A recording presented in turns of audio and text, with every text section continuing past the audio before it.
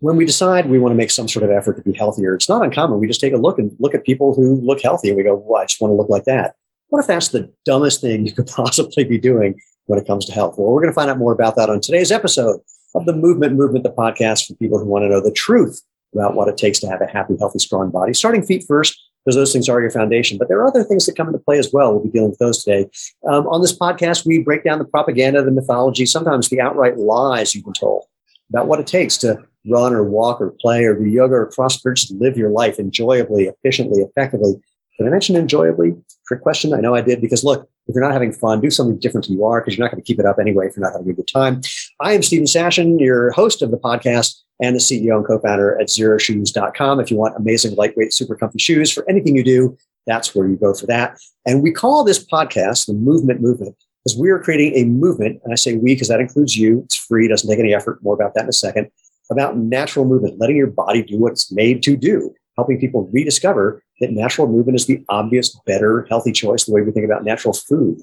Now, the movement part that involves you, it's easy. Go to the website, www.jointhemovementmovement.com, because you'll find previous episodes, all the ways you're going to interact with us. I mean, you'll find us wherever podcasts are podcasted, but you'll also find our links to our YouTube and our Instagram and Facebook, et cetera, et cetera. There's nothing you need to do to join. That's just the URL that I found. But what you need to do, if you like what you're discovering, is share it. Spread the word, give us a like, a thumbs up, a review, all the things you know how to do. In short, if you want to be part of the tribe, please subscribe. So let's get started. Kaisa, it is a pleasure to have you here. Why don't you tell people who the hell you are and what you do? Well, first of all, thank you so much for having me here. I'm very excited to have this conversation with you. I'm a lot of things. I like to sum it up. I like to say I am a movement coach. And I am the co-founder of Just Move, which is a movement platform geared to really speak to those that we tend to leave behind in the movement industry. So my goal is to get people to start moving and to give them an opportunity to really enjoy exploring their bodies and celebrating what their bodies can do. And when you say people who are usually sort of, left on the sidelines, who are you referring to? Everybody except for that 10% that the fitness industry likes to talk to. I think it was something I grew up as an athlete. And so when I came into the fitness industry, obviously my eyes were very opened up to how we operated as an industry. And I, from the very beginning, I didn't agree with a lot of things. But one of the things that really stuck out for me was we weren't speaking to the 85, 90% of the population that wasn't moving. Mm-hmm. And instead of saying, well, that was on, that's on them. They don't enjoy movement. I guess they're just not a part of our industry. I really wanted to solve, why are they not moving? Human bodies are meant to move. Movement is a celebration of, what we can do with our bodies. Why are they not enjoying it yet? So that's really been my goal and my mission. And then, what did you do to sort of explore the answer or look into that question? And what did you find? I think one of the main overarching things is the fitness wellness industry, which I am a part of. So I'm not talking negatively, but we tend to talk about movement as this thing that happens inside of a box when you do these handful of movements. And so for me, what I felt like it really wasn't meeting people where they were at. One, it wasn't really fun. I'm somebody who enjoys going to a gym and lifting weights and working out, but not really very many people actually do. And so I felt like we weren't really meeting people where they were at, and we weren't making movement fun and accessible for everyone. So then once you sort of found that, tell me more about what you then did with that information. Yeah, absolutely. So I realized this pretty early on. I think, the first thing you realize as a trainer, I came from an athletic background, and I came from being really excited about seeing what my body could do and challenging my body and having it all be about what I could do performance-wise. So when I came into the industry, it was a very eye-opening thing. And I know this sounds a bit naive as a trainer, but to realize that most people just wanted to change the way that their bodies looked. So first and foremost, I really tried to help people understand, that we were not going to be concerned about changing the way that their body looked. We were going to be concerned about feeling better in our bodies, learning how to move, feeling more connected and empowered in our bodies. So I started there. And then as I grew, social media came around, and I realized I wanted to put my message on a bigger platform, because for me, growing up as an early trainer, the Biggest Loser was the only platform that fitness was on. Oh, interesting. Yeah. So I immediately saw that platform and realized I don't stand for anything that it's doing, but I do like that everybody can see what's happening there and everybody could maybe be encouraged about movement because it was on a TV show and people had exposure to that. So as soon as social media happened, I was like, this is the thing. I'll be able to put movement out. I can have my own say in making it fun and creative, and then people can use it for free. So I often do this at the top of a show, but not always, but especially given what you just said. Can you think of any movementy thing that you could share with humans who might be watching or listening or driving and listening, hopefully not driving and watching, just anything that could give them just the tiniest little flavor of what you like to do with other humans?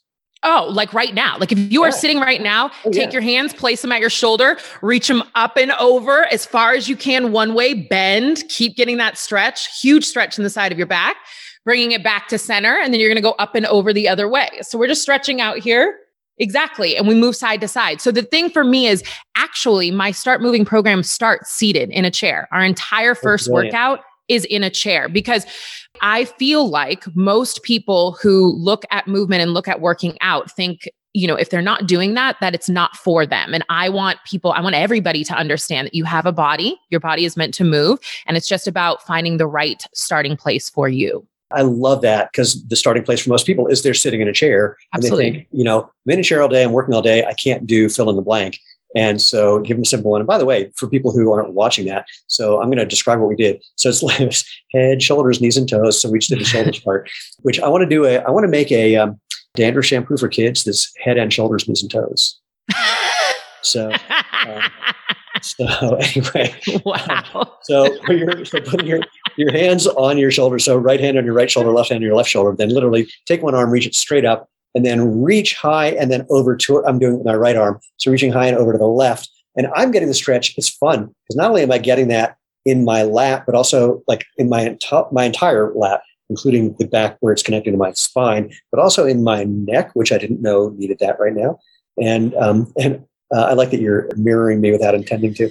And then, same thing, hands back on your shoulders and then do the other side. And you can literally, I'm imagining, depending on how you're driving, you could do some of that in your car too. Mm-hmm. I don't necessarily recommend it, but I'm just saying. So starting from in a chair, what's the progression then from there? What do you do beyond that? So the starting in the chair is for me, what feels like the starting point for our Start Moving program, because it takes a lot of barriers out of the way. Yeah. And they're also pretty short movement programs. So no more excuses. We're meeting you in a chair and then we progress from there. So we really learn the foundations of movement. I think when the fitness industry tends to say this is a beginner workout, we assume that somebody has an understanding of movement terms, names, and also an understanding of their body and how to move their body around. And so I realized right away, the beginner workouts are truly not beginner. They're not meeting people where they're at. If you have never moved before, if you have really no understanding and connection with your body, and maybe you're dealing with some injuries, I wanted you to feel like you had a starting spot that actually met you where you were at. So we start in a chair, we progress from there. We learn how to squat, lunge, balance, all the foundational movements. Because once you understand those movements, like the fitness industry workouts, they're all just more creative ways to do a handful of movements. It's so funny you say that. I was on a panel discussion years ago. It was about ancestral movement things. And there was people talking about, hey, we're just trying to move the way we did as our ancestors did. And I finally said, that's just nonsense. I said, what? I said, when we were having to walk down to the river to grab rocks and bring them home and stack them up and turn them into a house, or chasing down prey, or being chased by something that thought we were lunch, you can't fake those. Yeah. There is no analog for that. And the example I gave, and you as a former track athlete will appreciate this, I said, when I'm training for the 100 meters, I can do the hardest workout that I can possibly think of. And maybe I'll be sore the next day. I do one track meet where I run for 12 and a half seconds and I'm shot for 4 days. It's a whole different biological, neurochemical, physiological thing when there's that feeling, because a race is kind of like chasing or being chased by prey, and completely different thing going on biochemically. And the way your body responds is different. And so, some of the natural movement or functional movement things, the way it's been taught, like, let's just climb trees, let's just do whatever. It's fun. I'm all for the fun part. But the idea that that's going to get us fit the way we see indigenous tribes and Aboriginal tribes fit, it's like, it's not going to happen. Yeah, I mean, we could spend the whole hour talking about that. But I think one of the things I do appreciate about primal movement is just bringing it back to a little bit more like innately what is human nature and how to move in your body. And I think that we've made movement overly complicated. And so I think simplifying it, I totally agree with. Agreed. The distinction that I want to make is that what you're talking about is getting an understanding and a familiarity with these fundamental movements versus we're just taking you out of the weight room into something else that's, faking the weight room. Mm-hmm. And that's the distinction. Or at least let's say, I think that's the distinction. I don't know where you're nodding your head. So I'm going for the fact that you agree with that. Okay. Yeah. Absolutely. So squatting, lunging, balance. Talk to me what you do. I mean, anything else you want to add to that list? And also I'm curious what you do for balance. Balance is one of my faves. Yeah. So squat, lunge, balance. I think balance, technically speaking, we walk, which is like a single leg. So you've got to be able to balance. And I think that's like a very underrated trained movement pattern. And then core is really important. We work on breath work so that we can engage with our core. Obviously, it's the center of your body. And really what I'm trying to do is get people to make the connection between everyday movements that they do and then putting them in a workout class, but that they understand what's happening in their body. So when you sit down to your chair, 20 times a day, you actually start to hinge correctly, get into your hips and protect your knees and your back. So I think for me, it's really making it accessible, fun, and simple. And so how much are you doing online versus in person? Everything I'm doing now is actually online. I miss in person a lot, but I realized I wanted to be able to speak to the masses, and there's only so many hours within a day. And so for now, I think at some point in time, I'll go back to in person, but for now, online programming and workouts is what I'm doing. What was the most surprising thing or the biggest challenge you ran into moving from in person to online? Oh, wow. Where do I even begin? I mean, it's been a slow progression. Yeah. So I went from, running my full on training business in person to slowly going on to social media to slowly making that a company and then selling programs. And now we have Just Move, which is our platform. So it's been a very slow transition for me. I think I miss human connection. There's so much that happens when you're in person with somebody and you're feeding off of their energy. I'm not just teaching people how to move in their body. I'm also like their therapist in that hour or their cheerleader or their support system. And so there's so much of that I miss when it's behind a screen. But I also, the trade-off for me is that I get to move with so many more people than I would if I was training in person, and I would never change that. Yeah, question just popped in that. Oh, I know what else. I want to go back to the very beginning of how I teased this thing. We touched on it briefly, but I want to go back to this whole thing about how bodies look versus health. Mm-hmm. And there's a bit of a intro for that. It's funny you say it. There's a fitness guy who's a good friend of mine, very successful author. He refers to himself as an recreational bodybuilder, which is just that he likes to lift, is the way of putting it. But he did a whole thing about how this whole idea that you can lift weights to shape your muscles in a particular way. He goes, FYI, complete bullshit. Your muscles are shaped the way they're shaped because of genetics. You can make things bigger. You can make things smaller. They'll get bigger how they get bigger. They get smaller how they get smaller. End of story. You can work on certain things a little bit. Basically, he was just trying to debunk this idea that you could look at a picture of somebody and go, I want to look like that, and think that that's actually doable for you, especially when who you're looking at in magazines or et cetera are genetic freaks who've been airbrushed. Amen. Yeah. My saying is health is a feeling, not a look. And so for me, I am genetically muscular. So I'm 35 right now, but I grew up in a time where there were definitely female athletes, but there weren't magazines. There was definitely not social media. So I wasn't seeing anybody that looked like me. I was basically I was a freak of nature back then, and totally, with CrossFit and everything now, strong is beautiful. That's a whole thing. And young girls coming up can see themselves in many women that are, more genetically muscular now. But I had to have an understanding of being grateful for what my body was doing physically rather than what my body looked like. And so for me, my saying, I am more than my body, really helped me to understand that I'm not defined by what my body looks like, but I'm also grateful for everything that she can do. do. But when she is her healthiest, when I'm taking care of her, I'm moving, I'm sleeping, I'm eating, she's going to look however the hell she wants to look like, and I'm not going to be able to change that. And so when it comes to training and helping encourage people to live a healthier lifestyle, it's also helping them to understand that having looking a certain way isn't the same thing as being your healthiest self. What happens in your mind when you refer to yourself in the third person? I started doing that. I asked because I did a whole thing where I spent a bunch of time referring to it as it, and even sort of depersonalizing it even more. And I so rarely hear people do that. And you did that very fluidly of talking about your body as she versus I as what you were doing. And so that was very interesting. I want you to say more about that. Yeah. So again, it goes back to growing up. It goes back to I am more than my body, because for me, I've had a very interesting and often dark relationship with my body. Mm-hmm. She didn't look the way I wanted it to look. Sometimes she didn't perform the way I wanted it to perform. And so I had this very negative relationship with my body.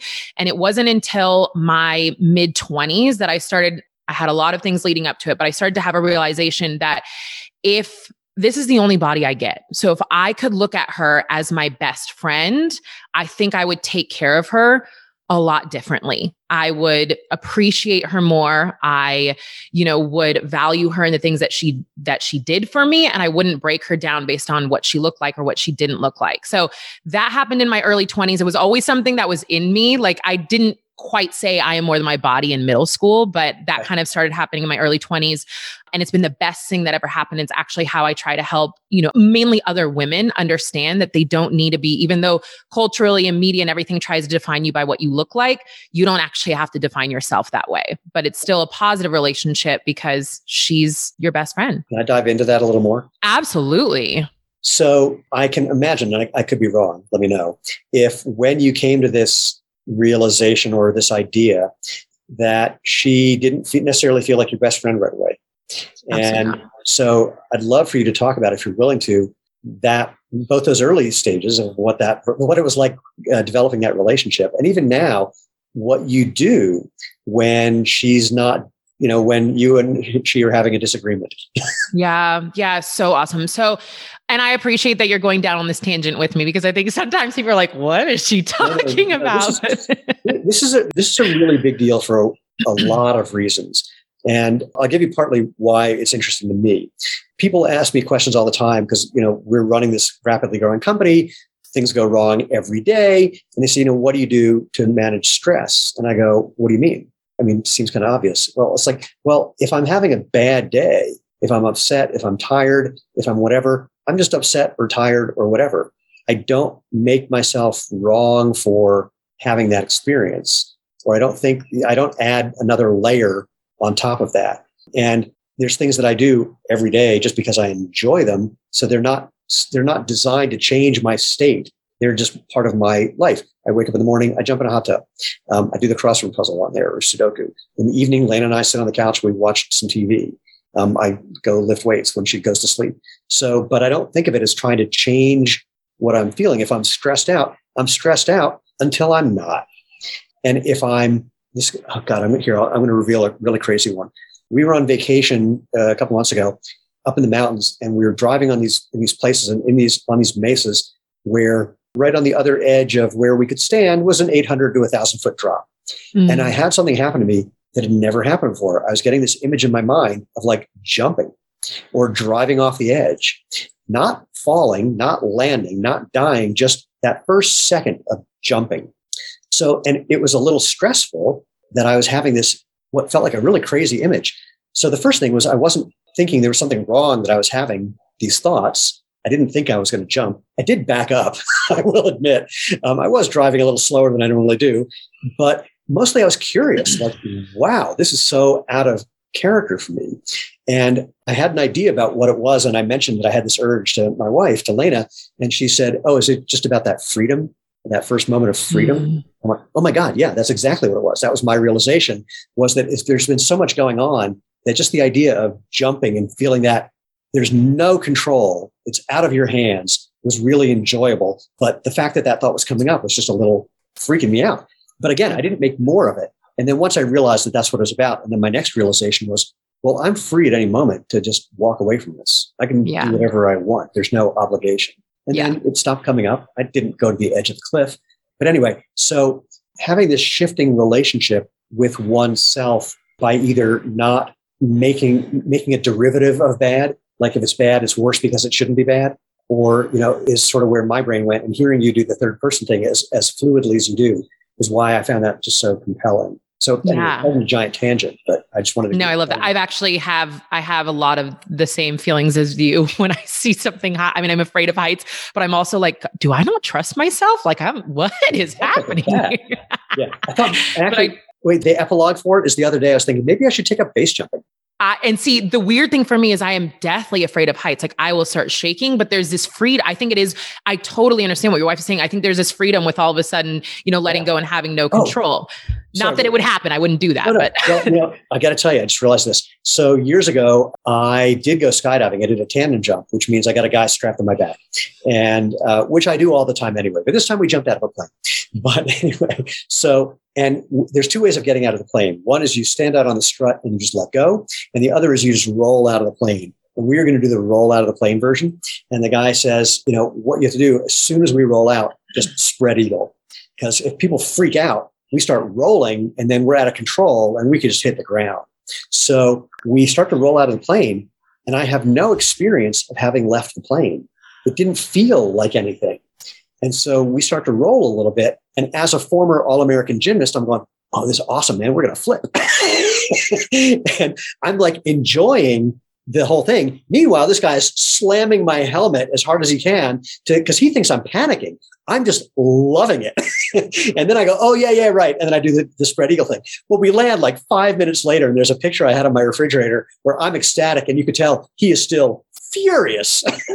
Oh my gosh. I couldn't even imagine. More kudos to you. I don't think that's never going to happen for me. I will never have that experience. One day I'll do another tandem jump. I'll give you a call. I think I'm going to have to pass. But bringing it back to, I think the original question was, how did I start having a conversation? What was it like early on when she clearly was not your best friend? And what's it like now when every now and then best friends have, conflicts? Disagreements. Yeah. So I grew up as an athlete. I grew up feeling very different than my peers, but I also grew up feeling very empowered in what my body could do. So there was always a very interesting relationship with what was happening with myself and my body.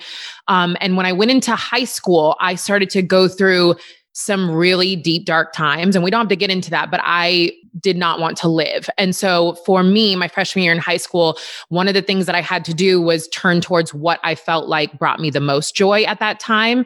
And the only thing for me was movement. And so at that time, I kind of went full force into soccer and track and field. And so this is when my love and appreciation for movement happened, because it actually saved my life. And so at that point in time, I started to have a deeper connection with my body and became grateful for her, but at the same point in time was often very disappointed in her based on, either what she was looking like or the fact that she wasn't as good of an athlete as I wanted her to be. I had expectations that she wasn't matching or meeting.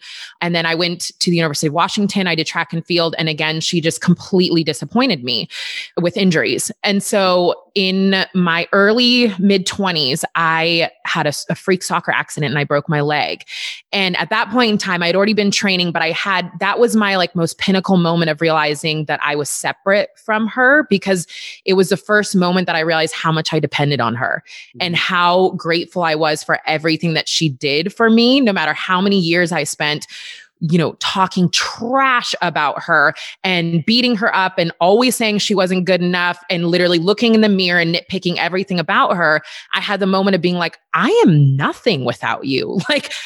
All of my hopes and dreams disappear if I don't have you to go carry me through life. And so I literally remember, it was my left leg. I literally remember talking to her in that moment and saying, if you heal faster than the doctor said that you would, I promise I will take care of you for the rest of my life. I will do anything and everything that you ask me to do. I will always listen to you. And I think that was that pinnacle moment for me. And that was that game-changing moment. So she's always been my best friend, but she's been my best friend ever since. That realization that despite all of your, this is going to sound, it's metaphorical somewhat. Despite all of your horrible treatment, she never left. She never, kept showing up over and over and over, despite all the things that you were doing to deny, distance, change, not accept, et cetera, which is, I'm only crying a little bit, but because we can all do this. It's an amazing thing. I didn't have that version. I had one where I realized that all the complaining that I had ever made about how I thought my parents, particularly my father, should have been, that had he been the way I had been internally demanding, I would have been unfit for human consumption. Had he not been the sort of, create the walls that he did, I would have not had anything to bounce off of or contain. And the thought was, I literally wouldn't know how to deal with humans. I have a hard enough time dealing with them as it is, because I say things like, I've had people say to me, I say, how you're doing? They go, well, I just got cancer. And I go, oh my God, that must be so exciting. And they're like, and they say, and here's the thing, people usually look like you do and their eyes pop out like, what are you, crazy? What they usually say is they look around to make sure no one else can hear and go, it totally is. Because they're having something like that is one of those moments where you suddenly realize, I'm only going to deal with people that I like. I'm not going to deal with situations that are not helpful for me. It really just puts your life in focus. It's a variation of, I had an ex-girlfriend who was dying of cancer, and I called her. I said, I'm very upset because you're living my fantasy. She goes, what's that? I said, think about it. She goes, oh, I know I'm going to die. I said, yeah, what a gift. She goes, it's incredible. And she just, wow. But back to the thing with my father, like the moment I realized that had he been different, in your case, had your body been different, you wouldn't have the life you had. And I could think of the infinite ways that mine would have been worse. My next thought was, hey, I don't need therapy. Because that was, it's over. I'm not arguing with that kind of reality any longer. And so I love hearing your story about that. Yeah. Yeah. I still go to a lot of therapy. I need a lot of therapy, but.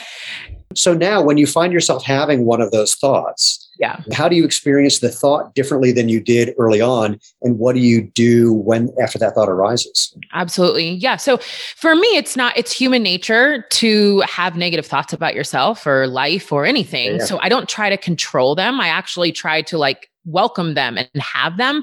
The difference is I don't sit in them. I don't dwell on them. So for me, especially as, a teenager and early on in my 20s, I just lived in those dark moments. They just consumed me. I was those dark moments. I was every negative thought that came into my mind. I was that. And so it's not for me that I'm trying to get rid of that. I'm just trying not to dwell in that. So every single day I have a negative thought about my body. Every single day.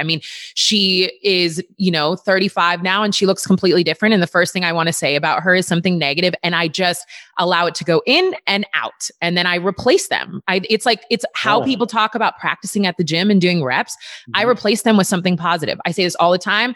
I have big ass arms and I can talk negatively about that. Or I can also say, and she can do 20 push-ups and 10 pull-ups. So who cares? You know what I mean? So I think it's not trying to act like as human natures, we're never going to have negative thoughts, but we don't have to be those thoughts. One of my favorite hobbies is as I roll out of bed, I pinch to see if I somehow lost a bunch of body fat while I was sound asleep. Oh my gosh. I swear to God, every morning. Wow. And it's an ongoing joke.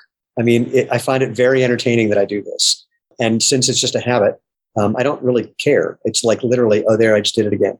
And it cracks me up. I know that if there was going to be any change in the way this thing looked, it would take a not unreasonable amount of time, and the change would be slow enough that I wouldn't notice them between last night or yesterday morning and this morning. And yet I literally can't stop myself from doing it. And I find that hysterical. Yeah. Yeah. I don't pinch my stomach, but I hear you. Well, I don't do whatever she wants. I don't complain about my arms. Actually, it's been fun. I've been working out more lately than I have before, because I started another habit, which is once my wife goes to bed, she goes to bed around 9:30 or so. That's when I get in a workout. And so I've been able to do that more lately than I have before. And it's been very entertaining, because since I've been doing this now for 9 months, my body has changed a bit. It's kind of getting not back to gymnast shape, but it's certainly getting some of that back. And my favorite part is the other day, Lena just came up to me and she just put her hand on my delts and just went, Wow. And so, so part of it is neurotically funny and the other part is fun. And people ask me, like, they say, what do you do for a workout? I go, as a sprinter, I mostly just work on my posterior chain. And as someone who's vain, I do some bench pressing and pull-ups. Yeah. But you have an appreciation, and it sounds like you have your entire life for what your body can physically do. And so I think there's just a completely, you might jokingly also, kind of break it down or pinch your stomach or whatever, but you also very deeply have an appreciation for what your body does for you. And I think most people don't. I'm going to be 60 in a couple of months. And what that means is when I'm on the track with a bunch of younger guys, including the Masters guys, like the guys in their 30s, I've now gotten to the age where I'm an inspiration. And every time they tell me that, I want to punch them. I go, no, not yet. Give me another 10 years. But I do love that for whatever crazy reason, 99% genetics, I'm still able to do the things that I can do. And I have to remind myself that I can't do the things that I was doing when I was 20, 25. But the fact that I can do them is something that I don't take lightly. And it's really delightful. And if I didn't have this body doing that thing, I'm sure I'd be grateful for, what it's doing then. But I enjoy that one because it gives me something to do that I like, that I actually enjoy. And there's not a lot of other things like that for me. Yeah. And I think bringing back to joy, I think that most human beings would enjoy moving their body around if only they were given an opportunity to explore what their body could do. And I think that's why I come so passionately in an industry where we say movement only looks like this, or it's labeled this, this, and this, where it's not. Movement, I say all the time, is a celebration of what your body can do. And there's a million different ways to move. It's just about finding, the right one or ones for you. So thank you for bringing it back to that. I mean, we took a fun psychological detour. I appreciate you being willing to do that. That's also my favorite conversation. So backing up to getting people to really understand and appreciate and enjoy movement, one thing that occurred to me is I also find it interesting. People like to have a script to follow, a plan, a thing. It's like, I do the following, I get the following result. That's just the way we're wired. I have a sneaking suspicion that that's not how you work, but you deal with people who have that idea. Am I incorrect? Oh no, that's 100% correct. so can you talk to me about that? Yeah. I mean, it's kind of funny because it's like, for me, my simple thing became just move, just do whatever you want to do. Early on, it was with the assumption that people knew what to do, like that people had any idea what to do. And so I have totally understood and adopted meeting people where they're at means helping to coach them and to help understand, help to get them to understand what movement feels like in their body. And then maybe once they start doing that and they're connected, then maybe they have an idea of what they want to do. But most human beings are looking for a professional to guide them through, an experience that they feel inexperienced in. And I'm happy to do that for them. How do you deal with people who, another thing about humans, they seem to not like to look like beginners or look like they don't know what they're doing, and you're introducing them to things that they haven't done, haven't felt, don't have experience with. How do you handle that part of the equation? Yeah, that's an awesome question. So all of my programs are at-home programs. So I take away the barrier of feeling like you don't know, you're new at something and people are going to be judging you. So I think that gets taken away. I also have found that people really enjoy when somebody calls out where they're at. Like, I think that people really enjoy that they are starting their movement journey, that they are completely inexperienced, they don't know what to do, and that I recognize that.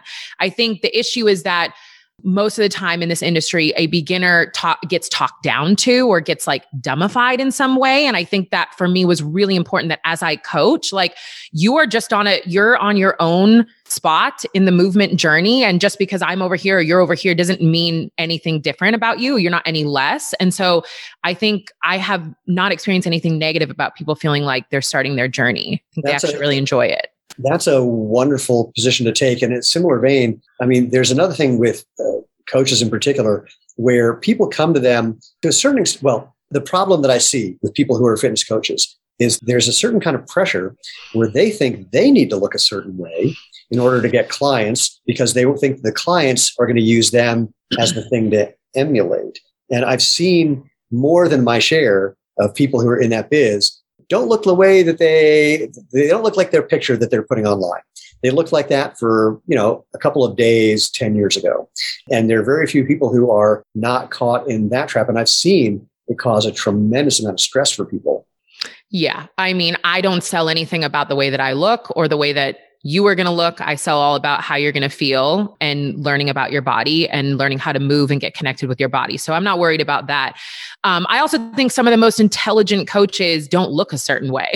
So I've been, my mentors, I've been in the industry for 12 plus years. Like some of the most incredible coaches are actually very knowledgeable and educated in what they do. And they're not selling a look. They're selling how they can help, you feel better and perform better in your body. Yeah, it's again, we could go into this almost forever. It is so interesting how the fitness industry has grown, how people approach it, but from both sides, the people who are teaching, the people who are participating, the people who aren't participating. And I love that you're kind of deconstructing this in a certain way. I think that's super important because if we don't know the pool that we're swimming in, I don't know where I can't figure out what the rest of that metaphor is going to be. But if you don't know, maybe it's this. If we don't know we're in a pool, it'll be hard to swim. Oh, yeah, absolutely. And I think one of the things that's so easy is to be a trainer, be inside the industry and, kind of talk negatively about the industry. And I think for me, what I realized was we have so much power and control over how we change the conversation of health and wellness. And so for me, what I'm trying to do is get just a lot more people on the same page about, as trainers, as people that are actually working one-on-one, we have far more control than media. Like sex sells in the media. That's never going anywhere. Like they're always going, like the industry is always going to prey on, the big corporations are going to prey on your insecurities and, how they can sell you something that, to fix all of you. That's never going anywhere. But if more trainers, if more people in the fitness industry can own the power that we have and the influence that we have on the individuals that we train, I think that's where an actual difference and an actual, healthy journey starts. So that's really my goal. I like that. And I would hope that more people start to similarly kind of deconstruct the whole thing so that they're not just pitching a program that's here's the beginning, here's the end, here, promising that you're going to get results that you can't necessarily get, probably can't get. Oh, you know what? I just remember there's another fitness person that I adore who did a long rant about this. It was basically saying, take a look at the people you want to look like. Really look at them hard. Now, I want you to think about this over and over. You will never look like them. It just went on. It's like, you should be, look, if you are somewhere between 15 and 20% body fat as a guy and you can do that and enjoy it, good, you're done.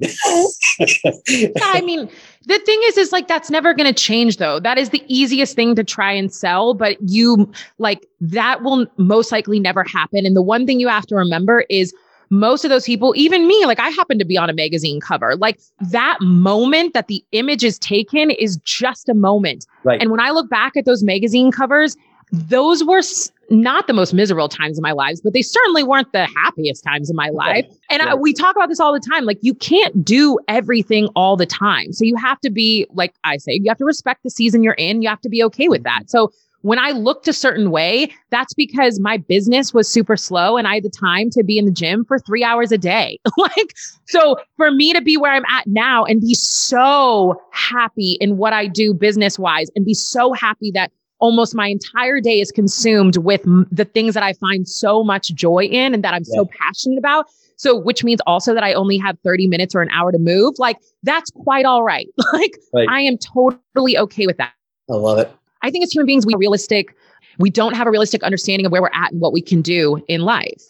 Yeah. Well, and you nailed it because this is not just about fitness. This is that we're often arguing with reality in many, many ways. But I love that what you're doing is getting people to, giving people a way in to not argue with reality, to discover something that they haven't found that is real for them and becomes theirs. It's not just here's a program to follow.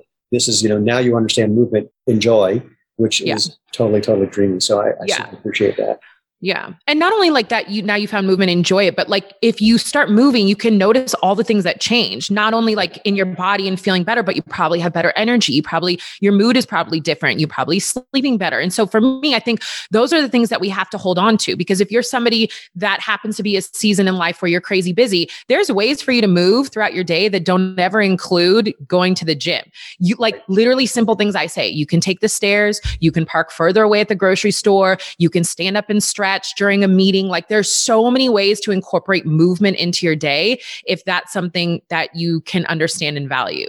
I thought of one related to what you just said. I'm an efficiency geek in many, many ways. So like when I'm parking, I like to park as close to whatever it is as possible. I'll drive around until I find that. I also like to move more.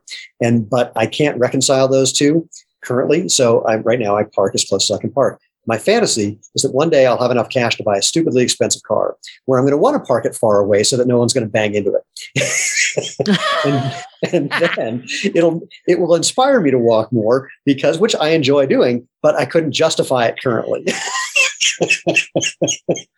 So human of you to be like, when this happens, then all of this will happen. I know. How about you just do it now? I know myself well enough that the only thing that will, get me out of my efficiency thing is I don't want someone to bang into my car. And the only way I'm going to have that thought is if I have a car where I really don't want someone to bang into it, where it would really be upsetting. So I understand that about me. The power is that you understand that about yourself. So I actually appreciate that. Exactly. I know that I need to have chocolate in the house and it has to be really, really good because then I only eat a small amount because that's all you can tolerate when you have really good chocolate. So but you're bringing up a great point of understanding yourself and knowing yourself. Like the point of knowing yourself is so powerful because I think if you don't know yourself, you can't set yourself up for success. Yeah. So I think that's something for me that I like. I really appreciate that you're bringing that up, but I think it's huge for people to understand and be very real with themselves. Know yourself, understand yourself. What part of life are you in? What season are you in? And then do what you can within that season with the energy and time that you have.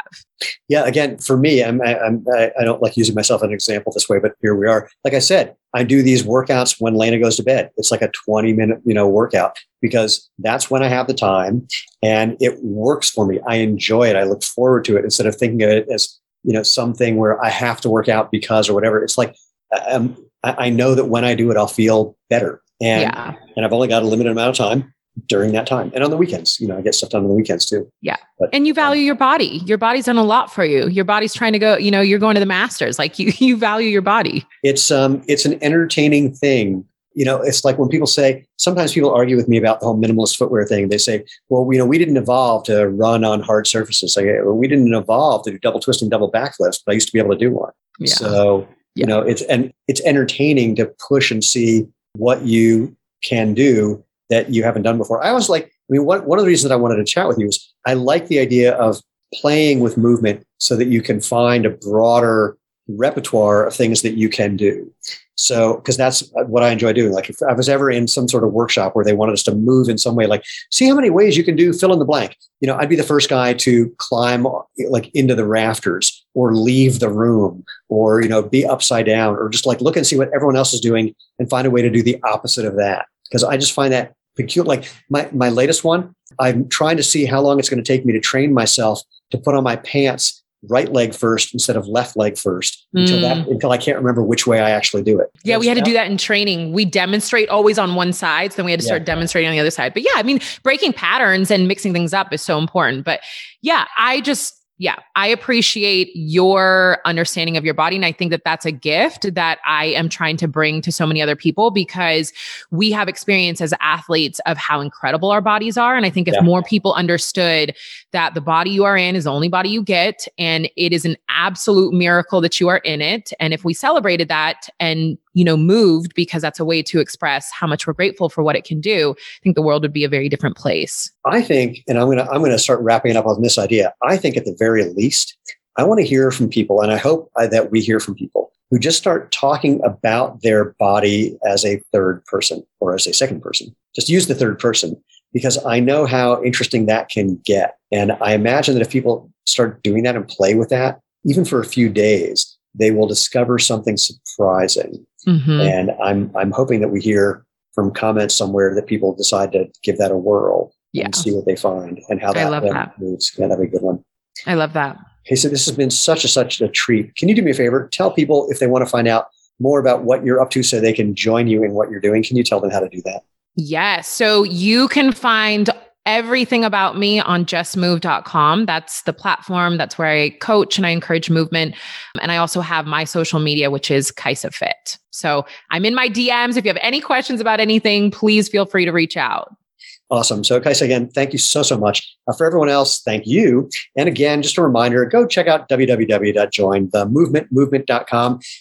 If you have any questions, comments, recommendations for people who should be part of this conversation, drop me an email. I'm at move@jointhemovement.com. And of course, again, if you want some awesome footwear to move in, that's zeroshoes.com. But most importantly, go out, have fun, and live life feet first.